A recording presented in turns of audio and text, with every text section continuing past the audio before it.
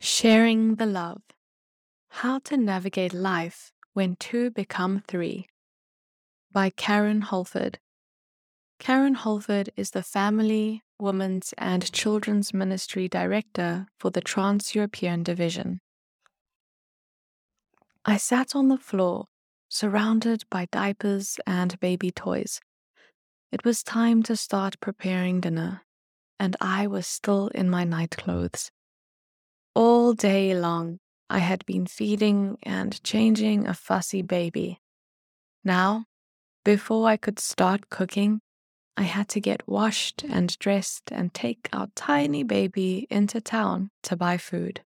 I sighed. I was too tired to move. I didn't want to go anywhere. I just wanted to sleep. More than anything, I needed someone to come and take care of me so I could have enough strength to take care of our infant. Is this it? I thought. Is this what it means to be a mother? Sheer mind-numbing, body-wringing exhaustion? Most mothers are conditioned through 9 months of pregnancy to be totally focused on their helpless infant. The baby is their main priority, and making sure their little one is comforted, fed, loved, clean, laughing, healthy, and happy can take many hours of caring attention. It's not easy to do all this on your own. Furthermore, many new mothers experience postnatal depression after the birth because of hormonal changes, multiple responsibilities, disillusionment, exhaustion, and a lack of social and family support. Fathers can also feel confused. If their wives ask for help, they don't always know what to do with a baby. They may feel very competent when they are at work, but useless when they are at home. They come home tired from a long workday and just want to rest. Or they're concerned they'll be too tired to do their job if they have to attend to the baby during the night. My husband, Bernie, was running a Revelation seminar shortly after the birth of our first child. I guess we naively thought life would carry on as usual, even though we had a young baby. So he encouraged me to come along and show my support to the local church. For 1 week, I prepared our baby to go out every evening. I sat in a side room at church, feeding and changing her. She was tired and fussy. I felt like a mess. I couldn't focus on the lessons. I was exhausted. She didn't want to sleep, and if she did, as soon as we got home, she woke up and it took another 2 hours to settle her again. Life was no longer normal. It was much too disruptive to my life and my baby's routine to go to a midweek evening church program every night. It's easy for husbands to feel rejected after the birth of the baby. They're no longer the focus of their wife's attention, and they need to lower their expectations. When I was nursing my babies, my body was often too tired or too overstimulated from hours of physical contact with them to be touched by Bernie. I loved him, and I wanted to be hugged and cared for, but I felt like my body wasn't my own anymore. It seemed to belong more to my babies than to me or Bernie. So we struggled. Let's stick together.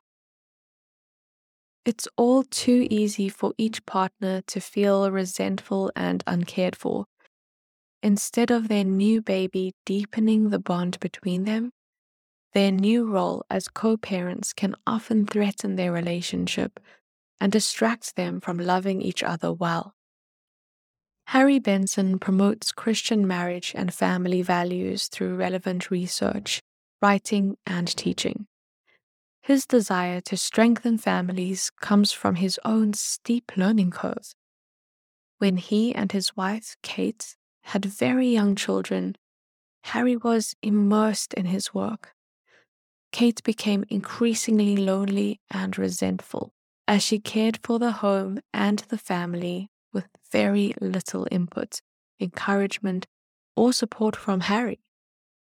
One day, she hit rock bottom and almost walked away from the marriage.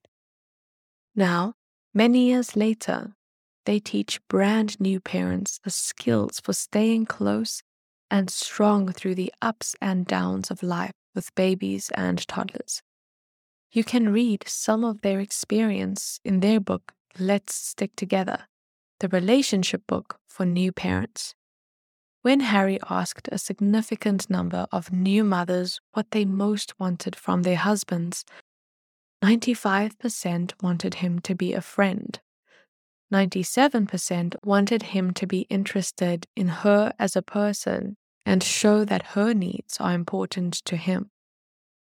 And 98% wanted him to take an active interest in the children, playing with them, caring for their everyday needs, and being significantly and positively involved in their lives. The kind of love that mothers need is active. It's not just a warm and loving glow in the heart.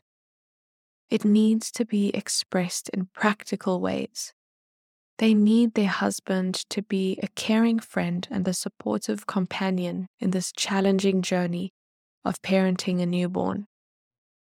Babies are 100% dependent on their parents for 100% of the time. That's an intense degree of work, day after day. Mothers need to be topped up by the father with loving care and joy and peace, so it can bubble over into the home and every relationship. Try this. Here are some suggestions from new parents who are learning to navigate this new stage in their relationship. Ask your spouse for 3 things you can pray about for them every day. Then say a simple prayer for each other or hold hands while you pray silently for the other person's requests. Study a short book like Philippians. Write 1 or 2 verses on a sheet of paper and add your reflections throughout the day. Read your notes together at bedtime. Set aside regular time to talk about each of your current joys and challenges. Empathize with each other's emotions. Quote, "It sounds like you are feeling. Help me to understand more about that and how I can help you." End quote. Write a list of ways you can show care to each other in 5 minutes or less, and try to do some of these every day. Take turns telling your spouse what you appreciate about them as a spouse and parent. Create a daily routine together for the baby so both you and your spouse know what needs to be done, when, and how to do it. Have a short worship with your baby at the same time each day. Sing a happy song, read a Bible verse from a picture book written for babies, and say a very short prayer.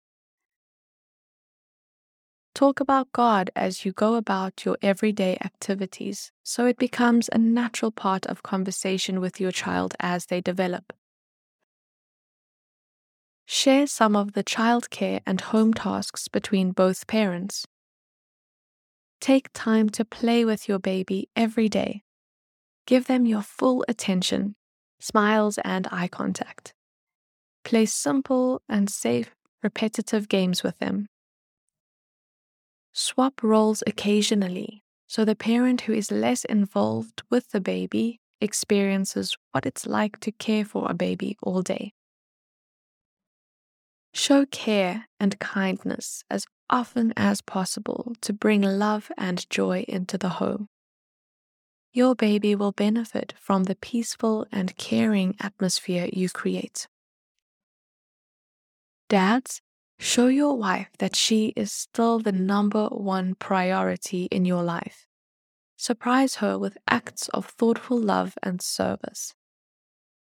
Take time to have fun and relax together as friends.